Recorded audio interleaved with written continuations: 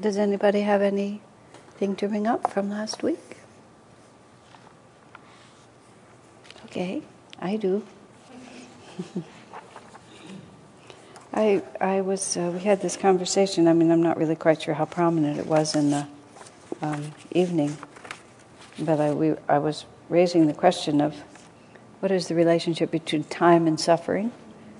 I don't remember which of his things brought it forward, or whether it was just random. But this, everybody always says, oh, you'll feel better after a while. You're suffering now, but, in a few months you'll feel fine. And I don't know, from a spiritual point of view, it was difficult for me.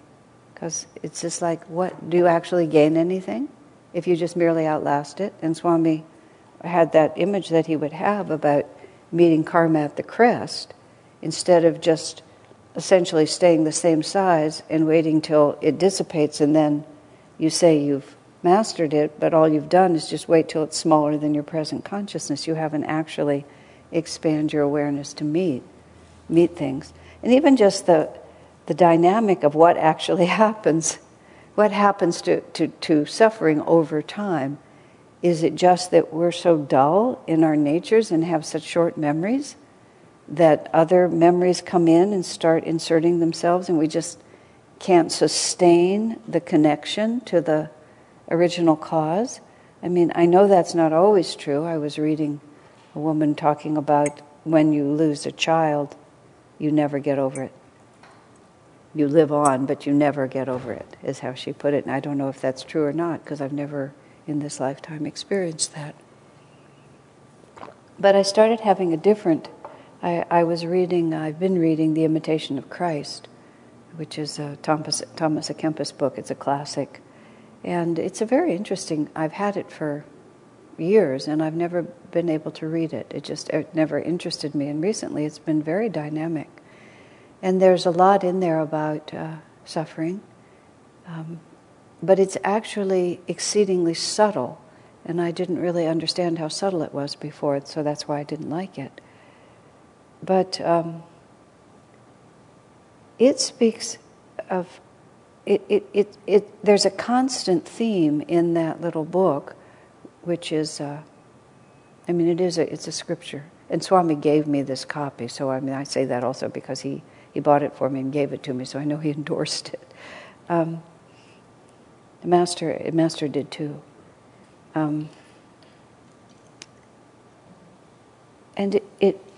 it's talking about humility, and it's talking about detaching yourself from the pride of identification and defining yourself, and understanding that the ego itself is really not the causative force, that it's always God coming through us, and that the whole project on the spiritual path is to become conscious of God's energy and to identify only with God's energy and not always with our own. So the whole idea of temptation and suffering is offered there as a constant reminder to us that unless we are being sustained by the divine, we really have no chance all on our own. And I was actually remembering, Heidi, as it happens, you were the one who said it, about people who go through the 12 steps or go through an addiction process, and you said, and I'll take your word for it because I don't know these things, that everyone who eventually hits bottom and starts coming up, that there's a point at which grace steps in and rescues you. Whether you call it grace or not, whatever it is, that the actual cessation of suffering is not, I've gotten over it, but that God has taken it away from me. So I was beginning to understand that suffering over time can be, I think, one of two ways. One is, I outlast it, time passes, my ability to sustain the experience is just not as great as the wearing effect of having lots of other experiences, and it just gets farther away, and then I'm over it. But I haven't really learned anything. I've just outlasted it. And the other way of transcending suffering is to learn something, which is really to take your consciousness and see something from a new perspective in which it just simply no longer affects you in the same way. We watched Swami for so many years struggle with the constant attacks of people he loved against him, and he himself talked about a time, a shift in his consciousness where there was a point at which he affirmed that he loved the people who were mistreating him, and then there was a time when he simply loved them. And at one point he was disciplining himself, and he was capable of disciplining himself. But at another point, his entire perception of reality had shifted to such an extent that there was no discipline involved anymore. It was just spontaneously what his consciousness was. Now, that would be to triumph over it. That wouldn't be merely to outlast it.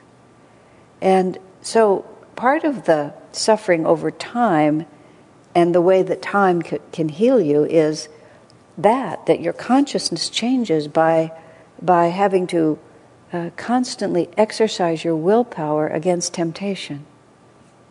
And, we think of temptation as the temptation to do something that we would consider pleasurable, but temptation is also the temptation to be sad. Every time you fall into a mood, Master says, Satan has a hold of you. And I remember a woman, when her husband died, she was talking about the temptation to be sad, she said, was almost more than she could resist. I mean, she knew that on the deepest spiritual level, there was simply no reason to be sad. Her husband had died. He was ill, and it was a release for him. But the temptation, and that's how she saw it, which was instead of holding her consciousness where it needed to be, she was tempted to have it drop. So suffering is a temptation. Karen was talking about Anandamoyi Ma, who was a very unusual saint in many of the ways that she responded. And unlike Master or Ramakrishna, who, when those people who were close to them died, they expressed a whole gamut of emotions. I mean, Master wasn't, wailing by the tomb, but he nonetheless he cried when Gyanamata died. It was a tender thing for him. Anandamoyi Ma, when her own brother died, there was absolutely no change. It's just like he was here and now he's not. I mean, she saw no reason to grieve. It was just simply a shift in circumstances. What is there to grieve about? So, and when it would be someone like her, you would understand that this was not any kind of a pretense. This was simply her consciousness.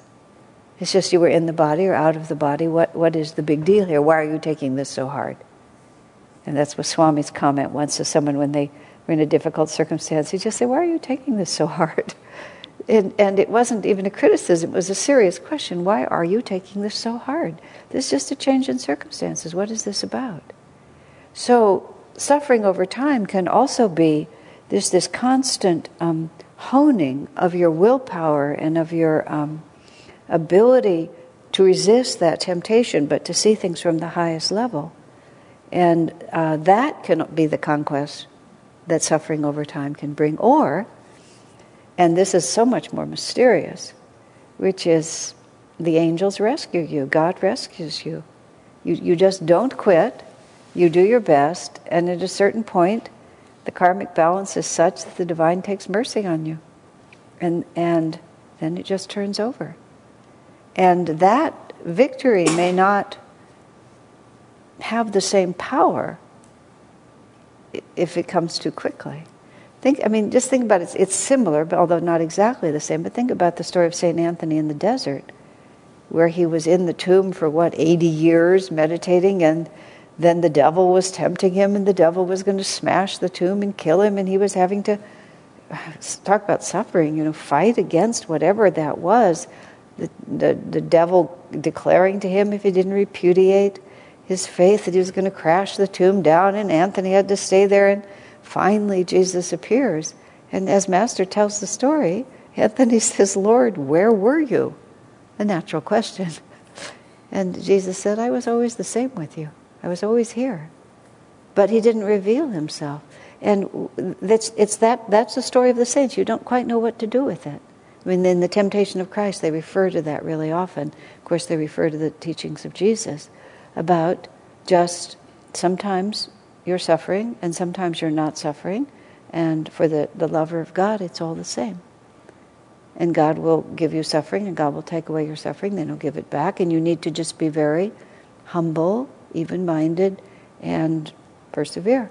Recognize that it's not my ego. My ego is not the causative force here. I'm always in the hands of God. So, and suffering over time develops a tremendous amount of patience.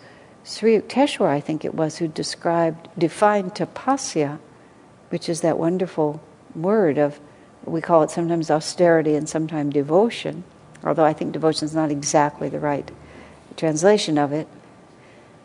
But Sri Yukteswar described it as patience, which I thought was very interesting. I mean, tapasya is simply patience. I mean, it's that something is happening that has to be endured, and if you're going to do it as real tapasya, you just endure it patiently. I mean, you can suffer without doing tapasya in the sense of gaining from it. Doing tapasya in the sense that they talk about, I'm doing penance in order to gain the power to do something or another.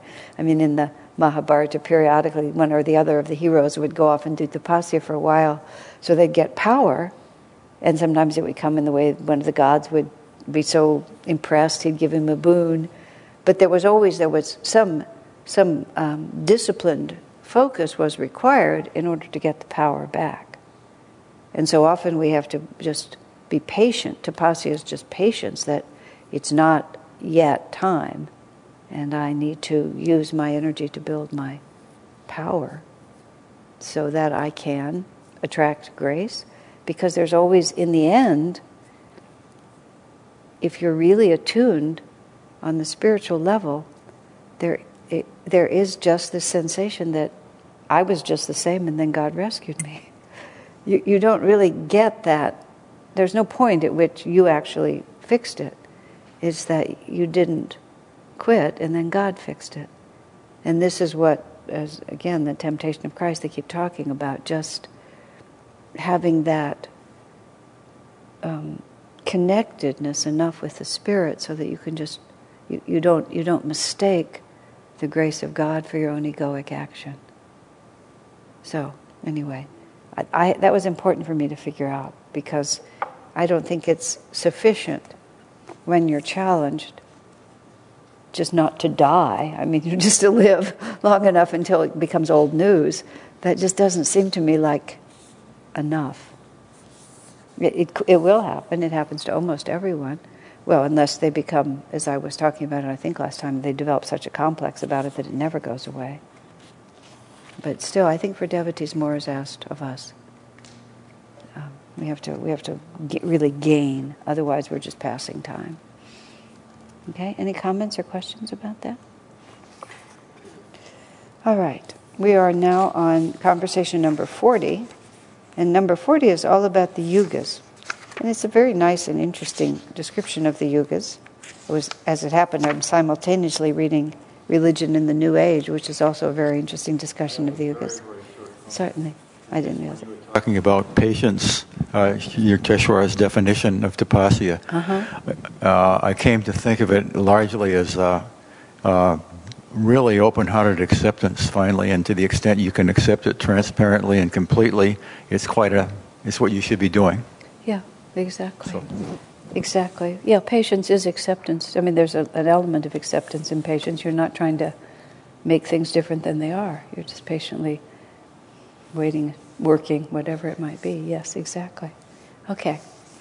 So this is a very long reading, and since it has been my habit to read them out loud, I'll just read for a while and then we'll stop and comment. Number 40. The history of the world is very different from the version official archaeology presents. As Swami Sri Yukteswar, Yogananda's guru, explained, the earth passes through great cycles of time as the solar system's position changes relative to our galactic center and to certain so-called fixed stars.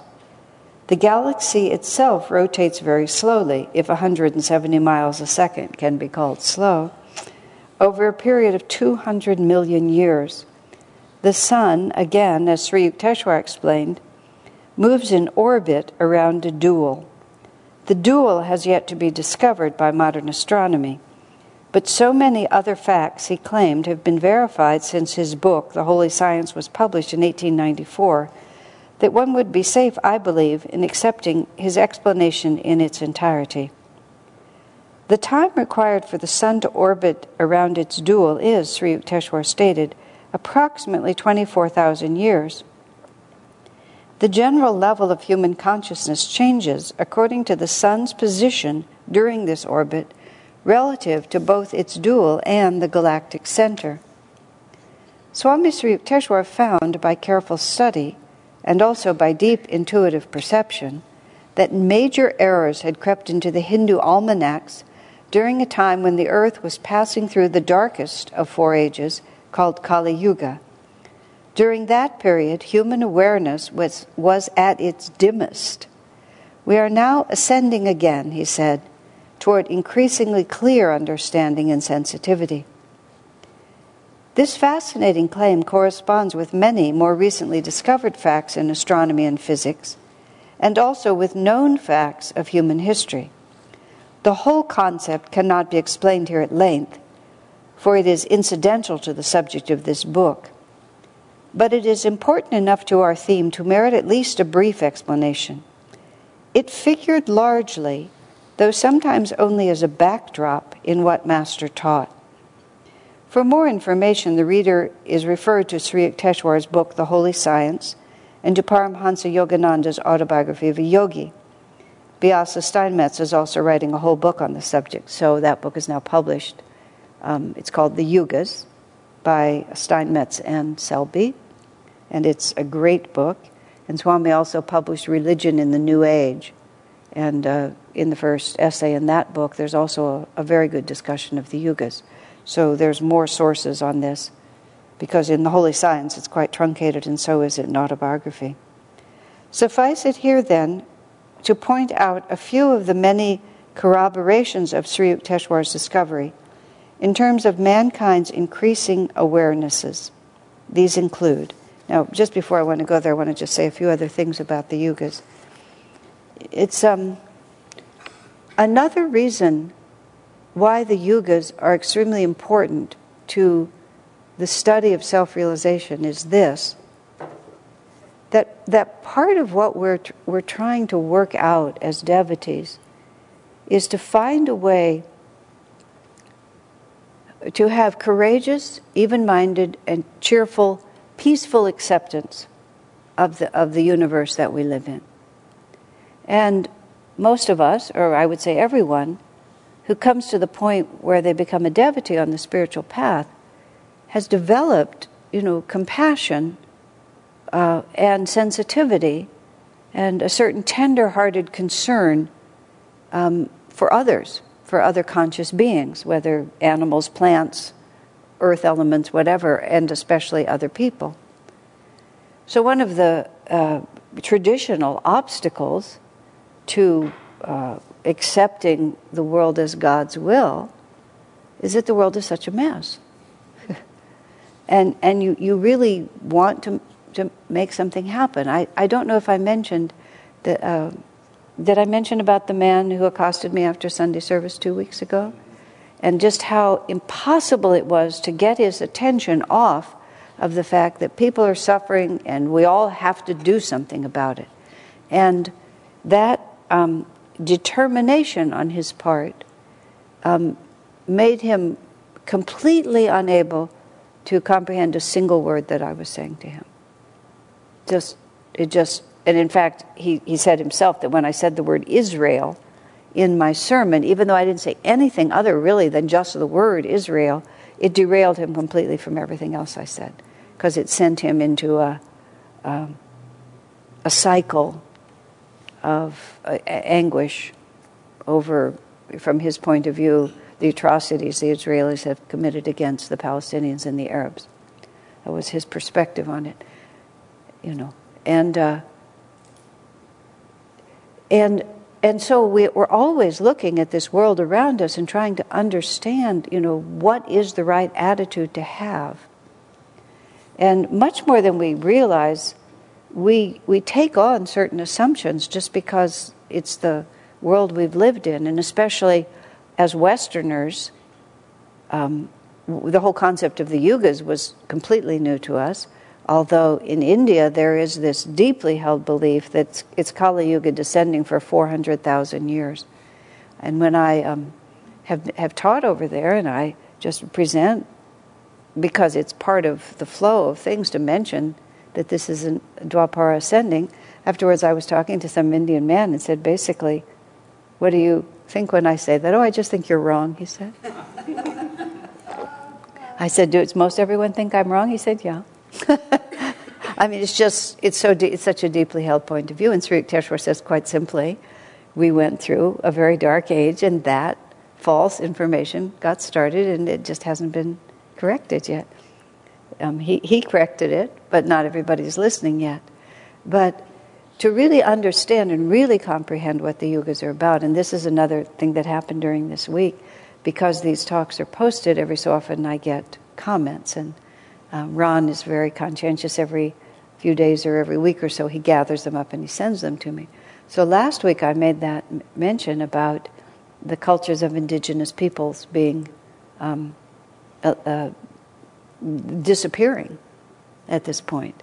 And I was talking a little bit about Native Americans, and I have a great karmic connection with the Native American peoples. It was more active when I was younger, but there was a period of time when I had a number of those noble faces, that I would look at every day, because it was such a powerful thing for me.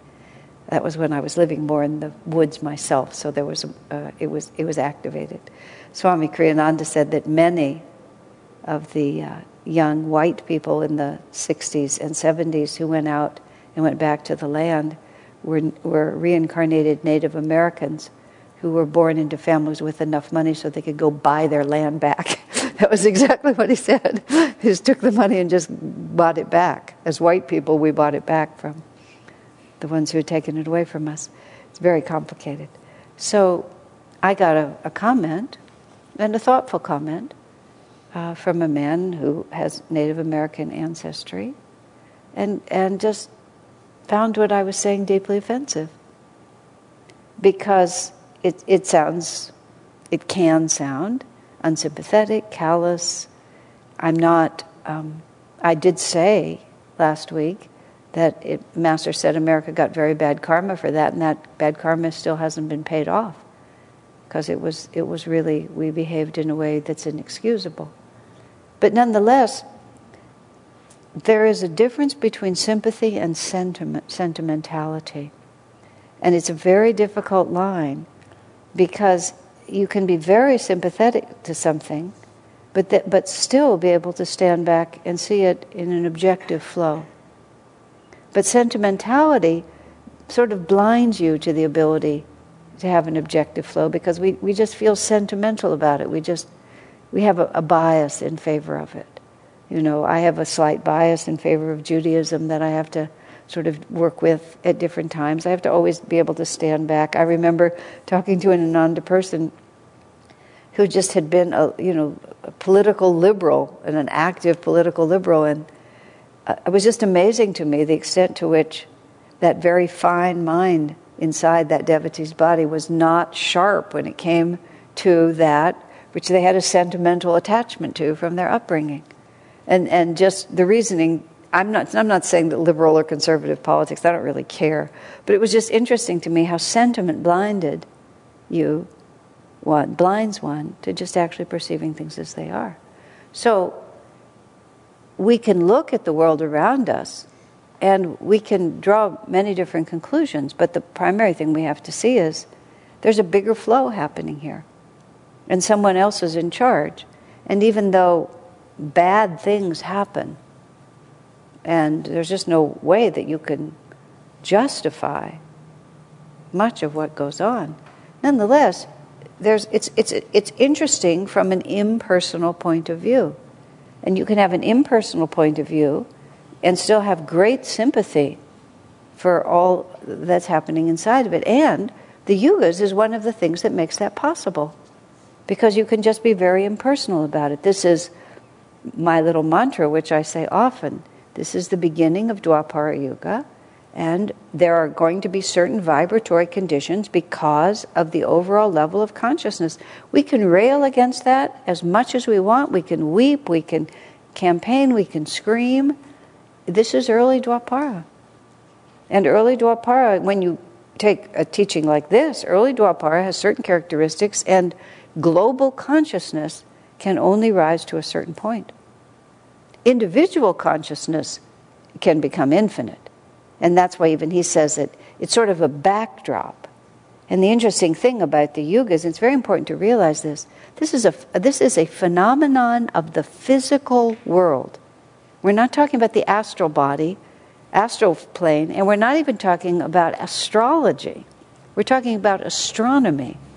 This is a physical relationship of the physical planet to the physical center of the galaxy, and the rays of energy that come, and therefore the power of the life force that receives that energy.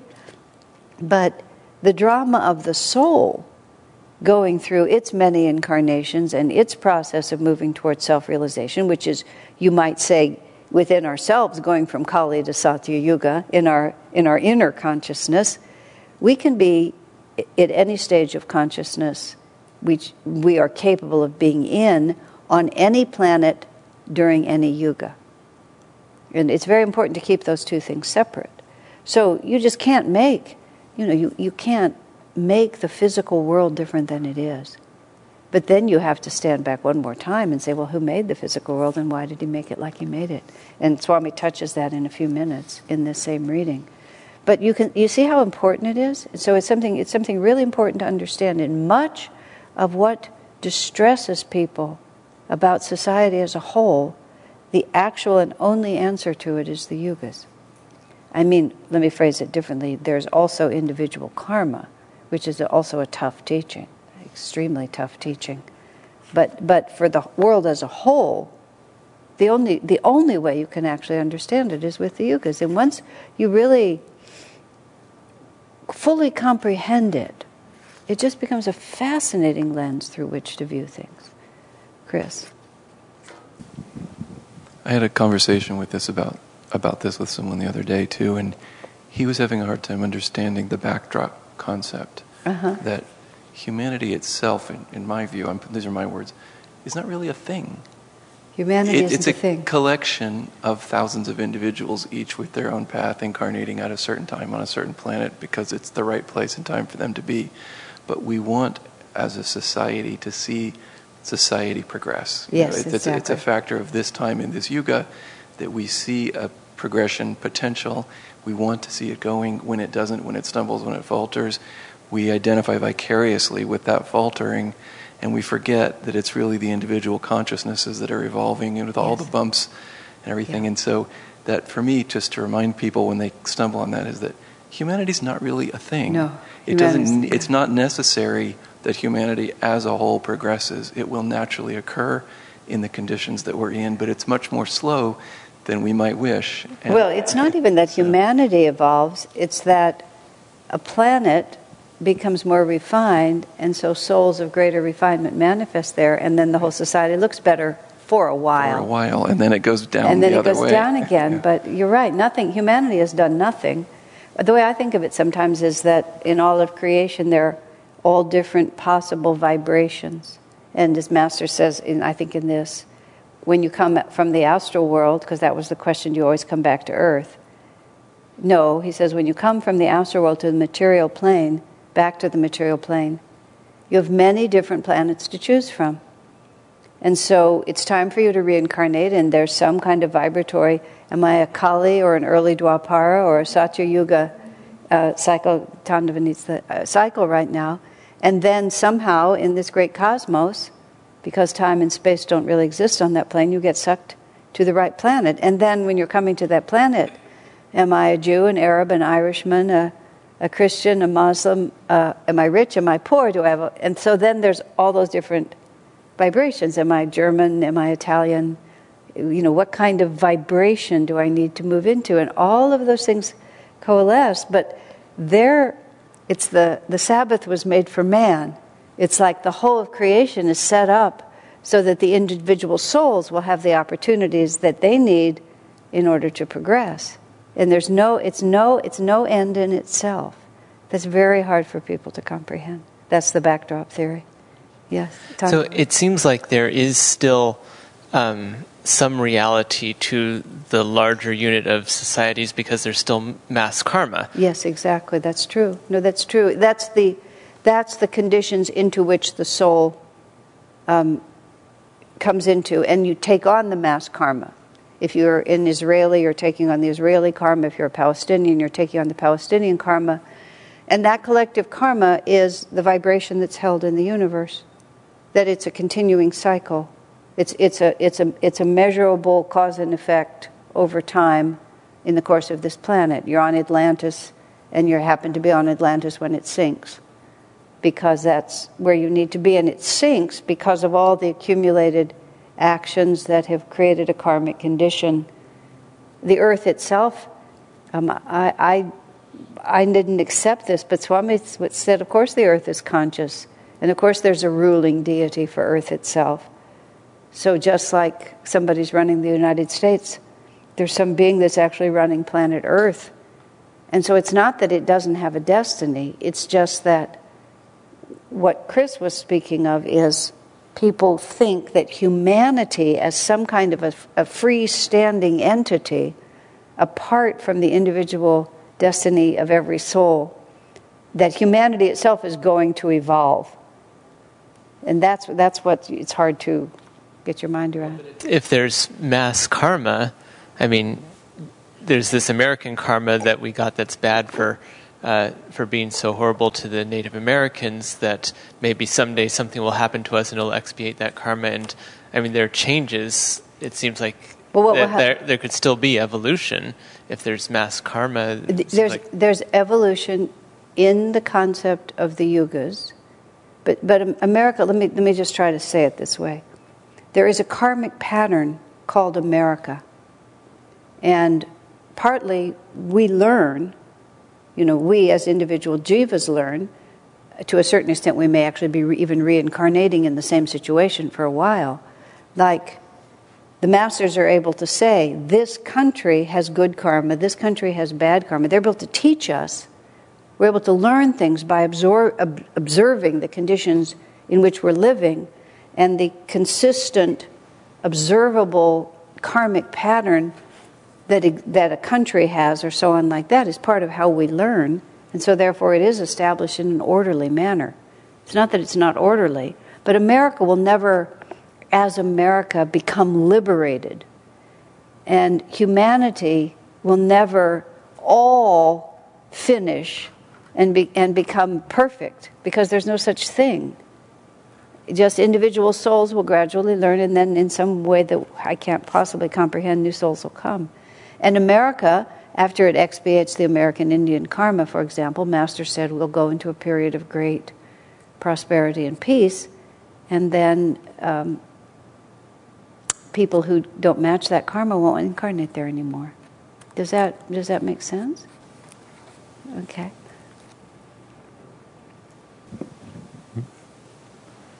I find myself always wanting to go back to Master's movie analogy. I mean, there's just a scene called America, and it's got a certain thing that it has to do, and certain actors have to come and play that part out until it's done, and then the actors move to Israel, and then they move to... But there's deities that are running each of them. Yeah. Swami tells that strange story of India and China. And I'm trying to think what the context was, how he got that story, but someone told it to him, and the Chinese War, and that the deity in charge of China came to the deity in charge of India and said, basically, my boys are getting restless, and I'm going to have to let them invade. And then the Indian deity says, well, okay, but only to this certain latitude or line. And he said they invaded and they came right to that point, and there was absolutely no reason why they didn't go any farther, but then they turned around and went home. And it was just like the deities were facilitating the karma of the jivas who are occupying that country and allowing it, but they're all working together. It's fascinating when you think of it like that. They're all working together too, that this karma has to be worked out. So let's see how we can work it out, but then it has to be balanced by this karma, and everybody has to be allowed to learn the lessons they have to learn. But the end of it is not that we all finally get it perfect, because it'll get better and better on this planet until, but who knows if there'll be an America or any of it by that point, because by Satyayuga everything changes. Have we got that? Because it's all very interesting and very complicated. Yes. So when we say a ruling deity for the earth or our country, how is that different from the collective mass consciousness? We are talking about the same thing. Well, Swamiji, no, we're not talking about that. Okay. We're actually talking about, as I understand it, an individual, an actual individual. Swamiji Master said that, like the deities, like Shiva and those other deities, he said they actually exist, and that individual souls become Shiva for a while. Swami described it as like the King of England, which is always there, but it's not always the same soul.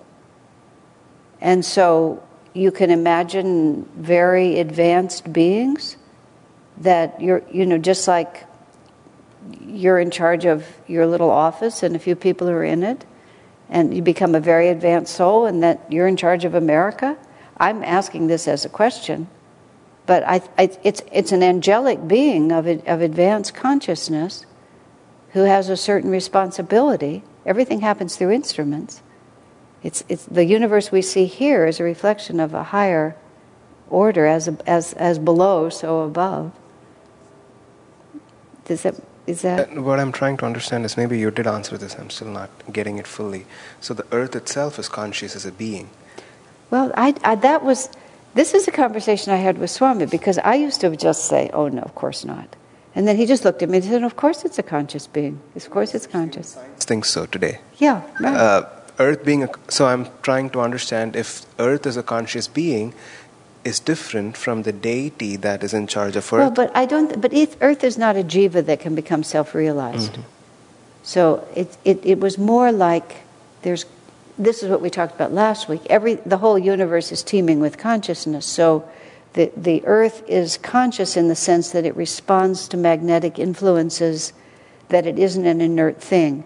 And this is where, the tides will shift, the weather will shift, there'll be earthquakes, because mankind is sending out dissonant energy, and that dissonant energy is affecting the magnetic patterns. And there's a deity who's kind of running all that. These are the reasons you're not getting it clearly from me, is because I don't have it very clearly. But when I said, we were watching a very interesting documentary about crop circles. It was called Star Dreams, with a Z at the end of the word dreams. There's a lot of documentaries. This was particularly good. Crop circles are just breathtakingly beautiful. When you really see them in pictures or in movies, they're just, they're so clearly a communication, and they're so clearly a symbol, and they're so clearly an elevated communication. It's just startling. And somehow Swamiji heard about them, and he was sharing this documentary with all of us, and then we were having a discussion about the possible explanations for what this is. Whether it is communication from some more advanced planet that's trying to talk to us, or whether it's the Earth itself putting out its message, essentially from the heart of Earth that it's coming up, or if it's coming from outer space down. And that was the point at which I asked the question about Earth being conscious. And I had to confess wholly that I had been quite unsupportive of that idea when people said it to me. And then Swami corrected me. Of course the Earth is conscious. But it doesn't mean that it's a jiva. And that, of course, there are angelic beings, devas, in charge of Earth, who have the power to make a crop circle if it was their choice. So the idea that the devas, the angelic beings in charge of Earth, could be creating the crop circles is one possibility. That it could be created by the projection of thought from a much more advanced civilization on another planet. You can see those are two explanations. And he was proposing both of them. And I was just thinking of how many people I'd misled with things I'd said in the past.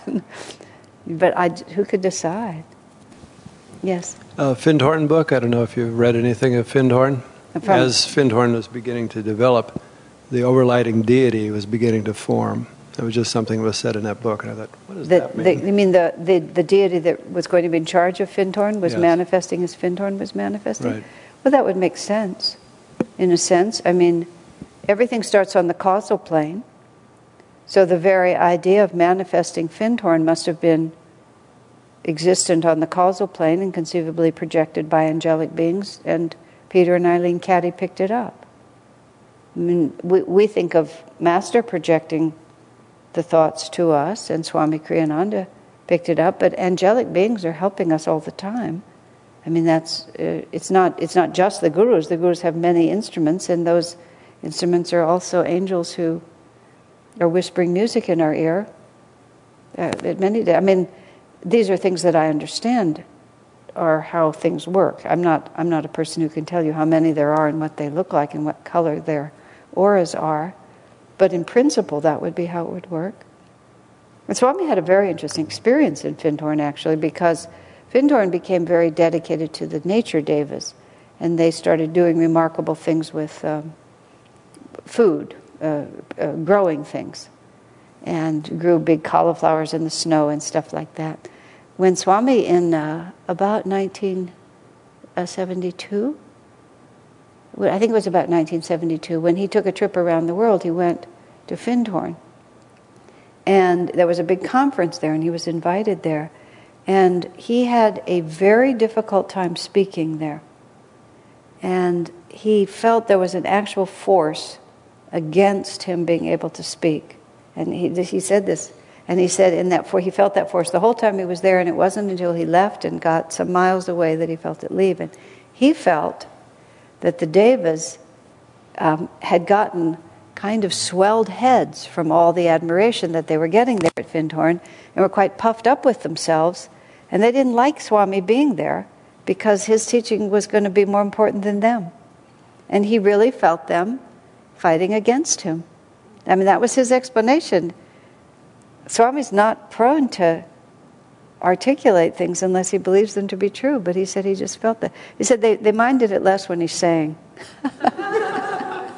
They were more accepting of his singing, but they really didn't like him to talk because they were afraid that he was going to deflect energy away from.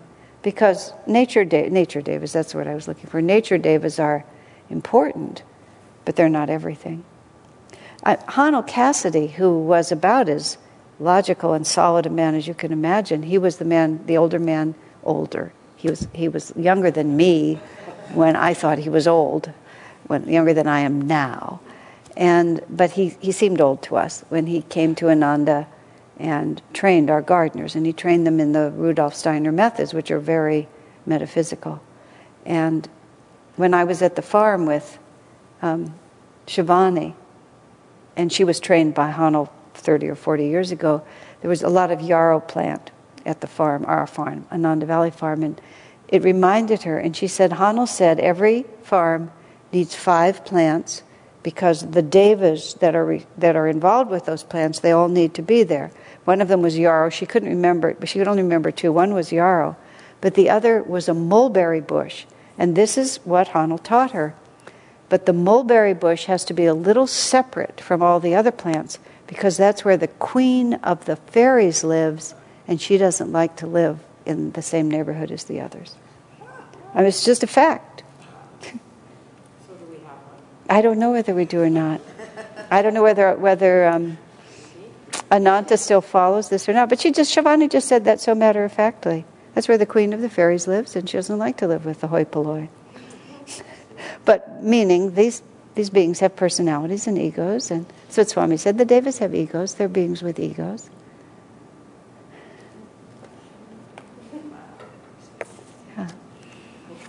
Yeah. I mean, Master puts in, well, it's Sri Yukteswar who puts in fairies and mermaids and all that in the resurrection. There it is.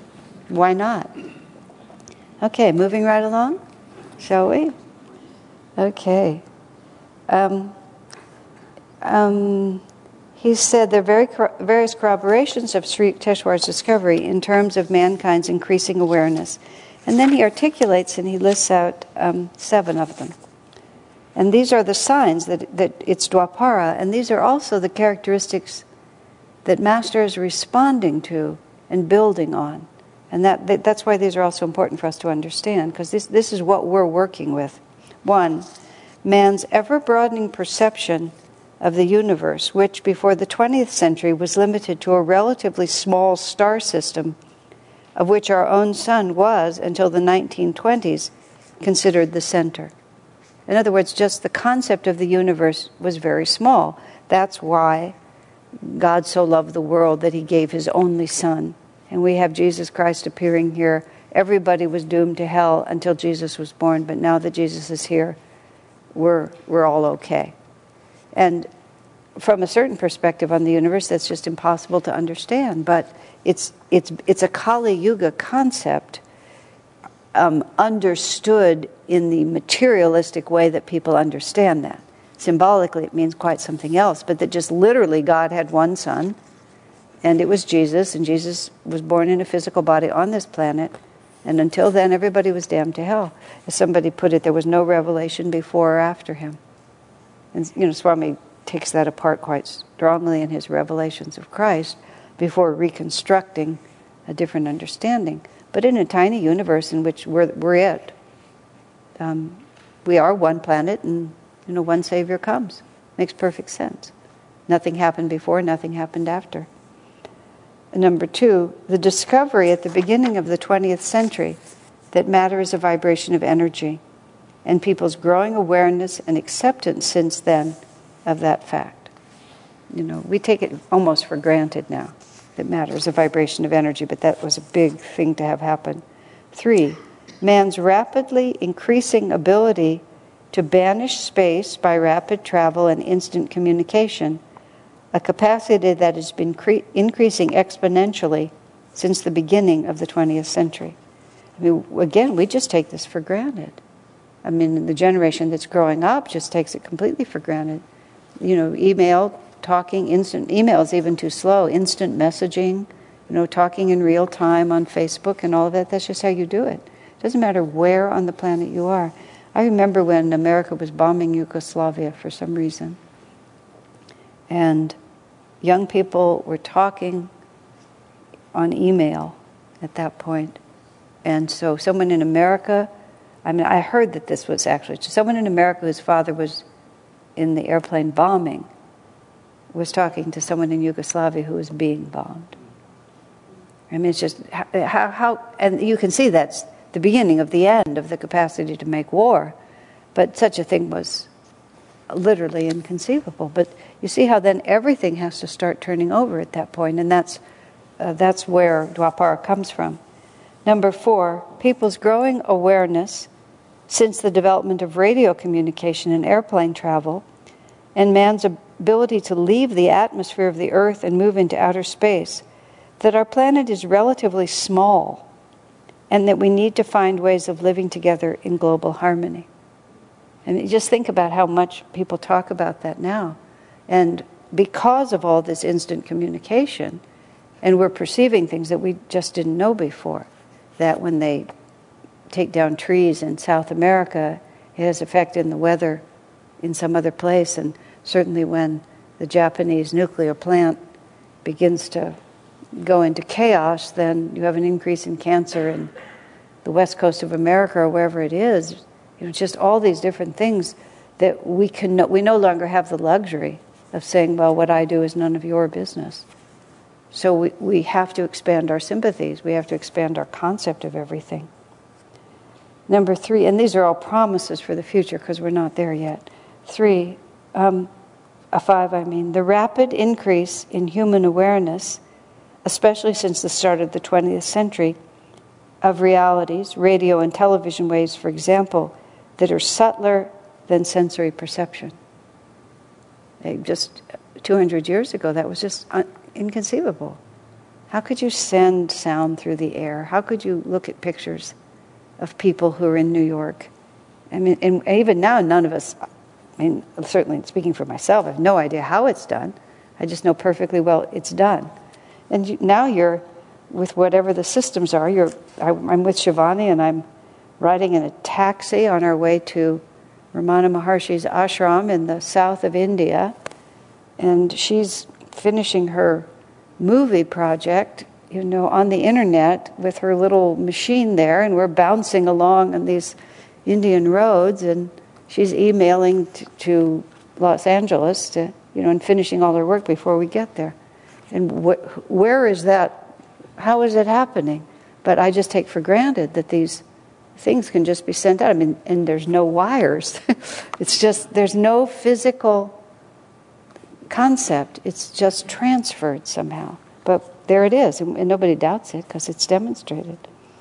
Number 6, a growing dissatisfaction with anything that merely seems reasonable, but that lacks the support of either experience or experiment, and an increasing tendency to challenge all a priori assumptions and dogmas. And that has really been the beginning and the end of institutional religion. And number 7, an awareness rapidly becoming worldwide that the goal of all religions is personal enlightenment rather than some merely outward social upliftment. Okay, that's a critical one. But let's take a little break before we come back to it. So I wanted to go back for just a moment to the last ones, especially the last one. An awareness rapidly becoming worldwide that the goal of all religions is personal enlightenment rather than mere outward social upliftment.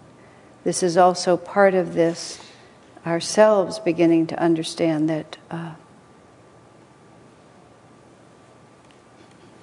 that the key to everything is consciousness. And that's one of the things that gradually comes in this age, is that it's not really what you're doing, it's the consciousness with which you're doing it.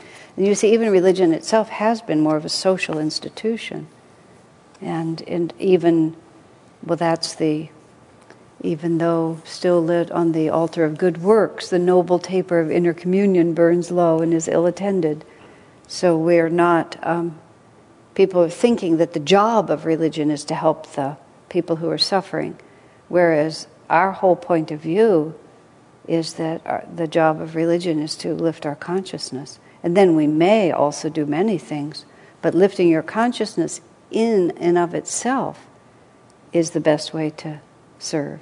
And that it's a very different way of thinking about it, which is why, we are not so big on all the social things that happened. We were part of a local ministers group for many years, and they spent a lot of time on putting together an ecumenical venture of taking care of the homeless and just all these different things. That was the whole orientation of everyone's activities. Was one way or another, it had to be engaged in social service, and that's how the ministers defined their job, that's how they trained their congregations, everything.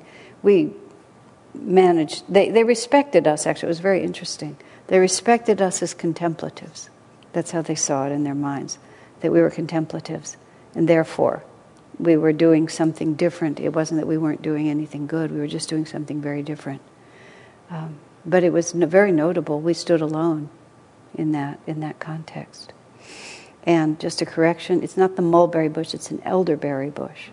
Ramani reminded me. I knew mulberry wasn't right, but I couldn't remember. It's an elderberry bush. That's where the fairy lives. Fairy was really upset about that. I remember Kalyani, when she first lived at Ananda Village with her son Prem. She lived in a converted shed, and people would say it was a converted chicken coop.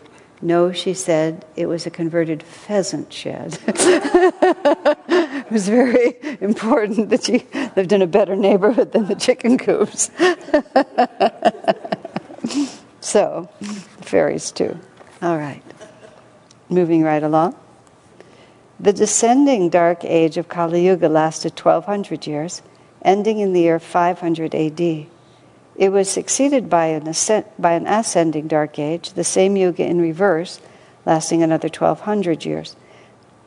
This ascending Kali Yuga ended in the year 1700 AD, since when there have been countless developments throughout the world, including the following. When you hear Vyasa's presentation about the yugas, and I can't remember if it's put forth so dramatically in the book that he wrote with Puru, but I remember when Vyasa was giving his presentation before the book was published, and he would every so often do this marvelous seminar, and he would show us coming down to 500, and he would give us all these historical things, and how this wave of barbarians swept through and burned all of this, and this wave of barbarians swept through and did this, and this wave of barbarians, and basically everything of refinement, education, understanding, knowledge that had been built up was just systematically pillaged and burned to the ground. Libraries were burned, and just everything. And this is how the misunderstandings grew up, even in the Indian culture, which has been continuous rather than broken like other cultures have been. Still, everything just went down to a lower level. And when we were in Israel a month ago and looking at various things and hearing the accepted archaeological explanation of everything, and I'm not very good with piles of old rocks. I don't have a real clear concept of what I'm dealing with.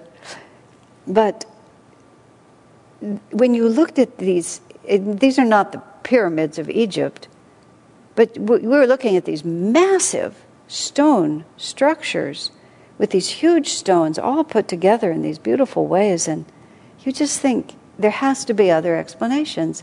And you realize that everything that's being said about what's true is being said after the nadir of Kali Yuga. And so you really wonder how much is really valid. And there was a place that we went to somewhere, up somewhere, and it was somewhere in Israel. It was a canyon wall, and it had been a shrine of at various times, pagan shrine and this kind of a shrine, and they had all these explanations of what was going on there. And much of it was very pagan and very, there was about goats and things like that. It was just like, but it was a magnificent place. And it was just so unlikely that its actual origin had to do with sacrificing goats. But nobody had any way of knowing, because all of those understandings were wiped out. What Vyasa said is happening, and will continue to happen, is if you think of it as a U-shaped curve with the nadir of Kali Yuga right down here, and this was when Kali Yuga descending started and Dwapara ended, and here we are and we're matching. That as we go up on this side, the knowledge that was available on this side will start coming to us. And so we'll start having new explanations, because right now all we can understand is what we're capable of understanding. So we look at things and this is what we perceive. Or discoveries things are hidden, literally. And then suddenly they'll be uncovered. There'll be a tidal wave and something will be uncovered. Or somebody will look right at something and see it differently, because they're capable of seeing it differently.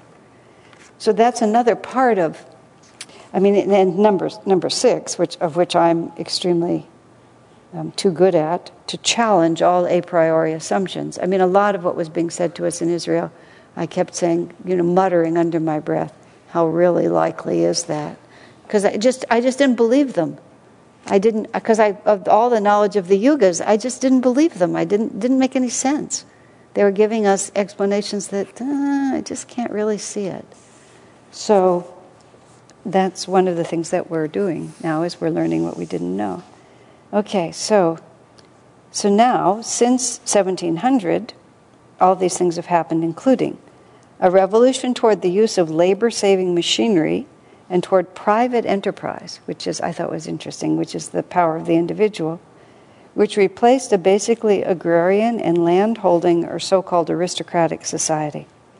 Number 2, the discovery and increasingly widespread use of electricity. Number 3, the growing use of atomic power. Number 4, a complete revolution in man's way of thinking and a perception of the universe is no longer Earth-centered, but far, far vaster than even a single star system, as well as a perception of reality that is essentially non-personal. That's an interesting thing, isn't it? A non-personal reality, that there is no guy who's the Heavenly Father and his wife, the Divine Mother, just sort of doing this all. It's metaphysics. It's all moving in these completely different impersonal ways. And then 5, countless revolutionary discoveries previously unimaginable, including radio, television, electronics, laser surgery, and other breakthroughs in every field. So many, indeed, that it would be impossible to list them all, even if one tried. And it's so fascinating to me how each one we just take for granted. I haven't worn glasses for about 15 years because I lay down on the doctor's bed and I watched this really pretty sort of flashing lights, and he fixed the shape of my whatever it was with a laser. So I lay down not being able to read the time across the room, and I sat up and I could. I mean, just incredible. And I just took it for granted. Oh yeah, I'm having laser surgery. Swami Kriyananda had kidney stones, and they dissolved them with ultrasound. They put him in a bathtub of water, and they bombarded those kidney stones, and they dissolved them. When he had to have that done, he doesn't like to be put under with anesthesia. But they make you unconscious when they're going to bombard you because they have to just hit the kidney stones and not a whole lot of other stuff. So they don't want you to move. But Swami was determined that he was not going to have that. And we actually had the doctor on the phone to Dr. Peter at Ananda Village, and Dr. Peter assuring the doctor that in fact Swami could stay that still and it would be okay.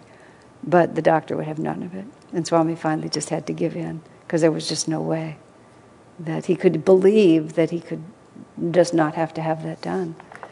But then it was just like, oh yeah, they're going to bombard his kidney stones with sound waves and dissolve them into powder so that they'll pass through without any difficulty. And we all just took it for granted. Think how quickly. I mean, sound waves, again, subtler than sensory perception. You can't see them, but there they are, and they affect the material world. What else don't we know? Okay. This new age, named Dwapara Yuga, began in the year 1700. Kali Yuga ended with a 100-year twilight, or interval between the years of 1600 and 1700, during which time the discoveries of Galileo, Newton, and others were made, heralding already the coming new perceptions. Dwapara began with the 200-year dawn, or interval of adjustment to the new cosmic rays. It became fully expressed in the year 1900 and will last another 2200 years. The centuries immediately before us will be increasingly characterized by a general awareness of and command over the forces of energy. And that's what you see happening step by step. Any comments or thoughts? So different from its predecessors is the age we now live in, that people's thinking is already being affected on every level of their lives. Realities that once appeared to be fixed and immutable are perceived now as endlessly mutable. It is possible today at least to envision a loaf of bread being dissolved into the energy of which it is a manifestation and remanifested as a bar of gold. At least we can imagine it, in theory. In religion, theology-dominated churches with their rigidly formed systems and dogmas are yielding increasingly to a more flexible view of truth. I hear among clergy a lamentable lack of denominational loyalty and that people will come into a town and look for an inspiring church. I mean, just a generation or two ago, I was a Methodist or a Congregational or a Lutheran. You came into town, you joined the Lutheran Church. You never thought about visiting them all and seeing which one sounded the best to you, because it was a theology, it was a dogma. If I'm this one, I couldn't possibly be that one. And it's just absolutely freaking out the people who have lived that way, that nobody knows what to do with this. Kali Yuga consciousness is gradually fading as night fades to dawn and then daylight. With this change, man is beginning to consider his former anthropomorphic concepts of God as too droll to be taken seriously. Every so often, Swami has fun with his words. He was so careful. It's like too droll. It's like not too disrespectful a remark. It was only recently in the 20th century that the Roman Catholic Church forgave Galileo for his claim that the earth moves around the sun rather than the opposite. In 1633, the church had condemned him for heresy. He was excommunicated, I believe. And then recently, you don't know, it's almost too droll to take seriously. They all get together and they rescind his excommunication. But they needed to because he was excommunicated, he was damned to hell eternally. And now that they realize it was an error, they need to get him out of there. I mean, I'm presuming, maybe I don't have all the facts right. See how we're all just laughing at this? But it wasn't a joke. I mean, to be excommunicated was really scary to the people to whom it was being done. It really meant exactly what I said. But now the church the theology, dogma-bound church is so caught with the fact that they did this thing, they have to make it right. But people are just like, there's so many different simultaneous threads going on in a transition age like the one we're in.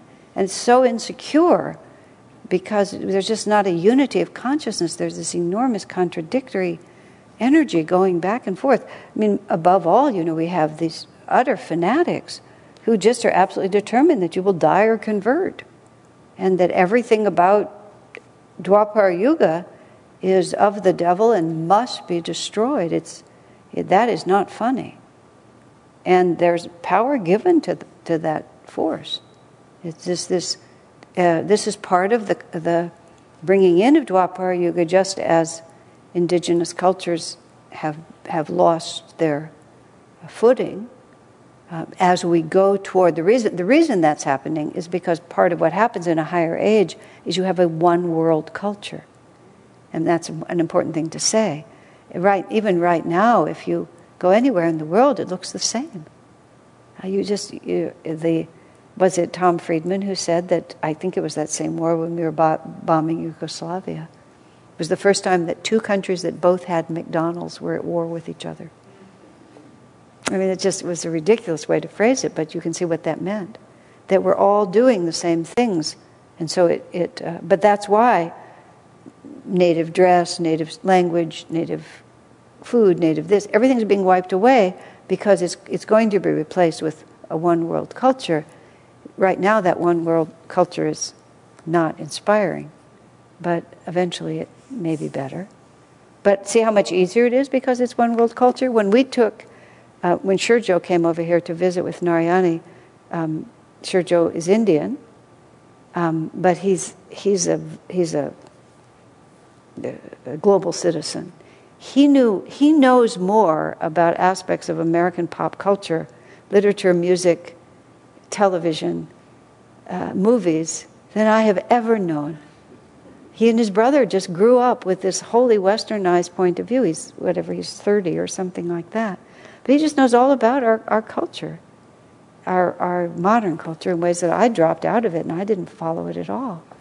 But way over where he was doing that. But what that results in is that he can transition over to America and he's perfectly at home here.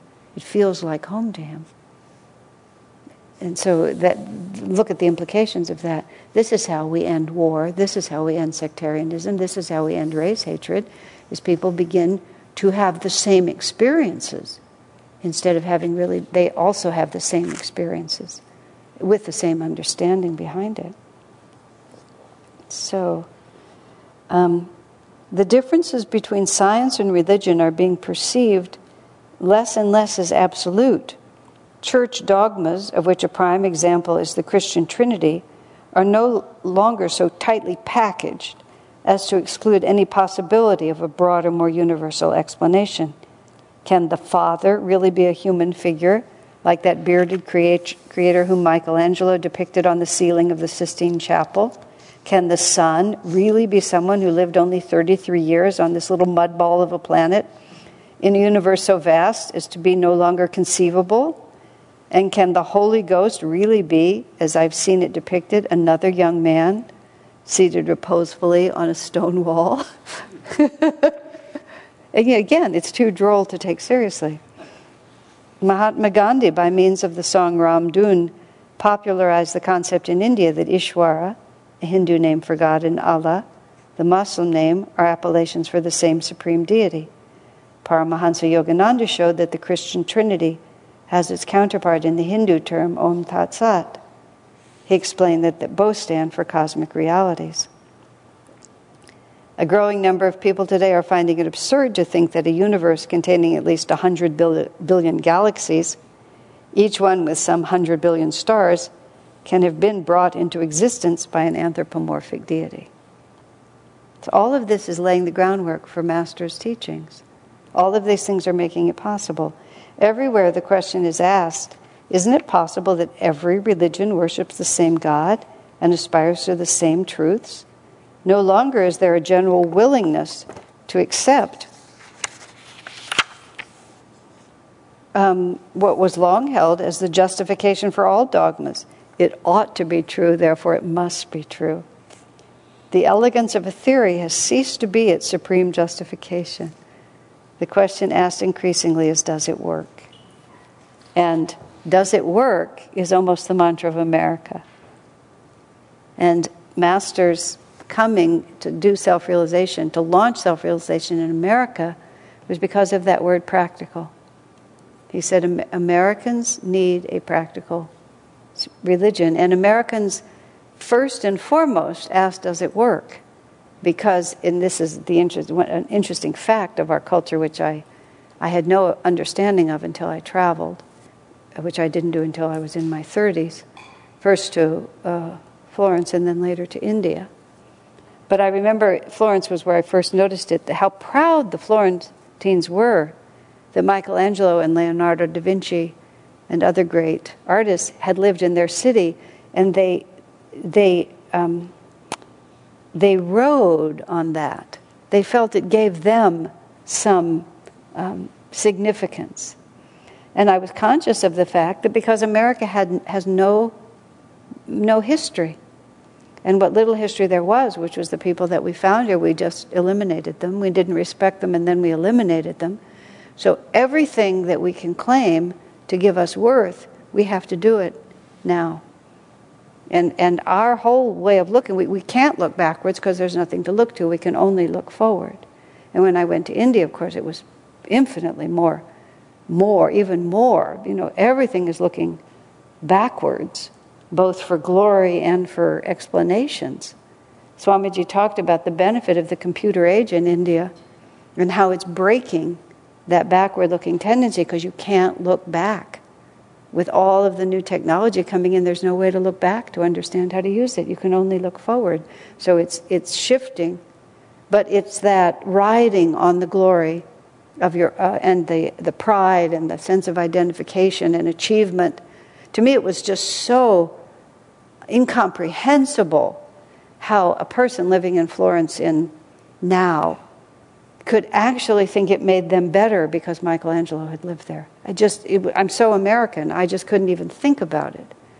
And so when Master, in the great cosmic scheme of things, needed a place to start self-realization, which in its, to its core, it's egalitarian. To its core, it's just about you and your consciousness. It has nothing to do with caste, tradition, culture, previous accomplishments. It's just you. And the only question is, does it work? And that's what we ask. And that is a characteristic of Dwapara Yuga. We're questioning a priori assumptions. We're not just taking dogmas and theologies. We understand that it's about individual enlightenment. The Dwapara Yuga is an emphasis on the individual, not an aristocratic society where there's all of these characteristics. America is the Dwapara Yuga country. And that's where Master came. It's California even, because that's the place. That was, when I read all this the first time, I said to Swami, did the Masters found America?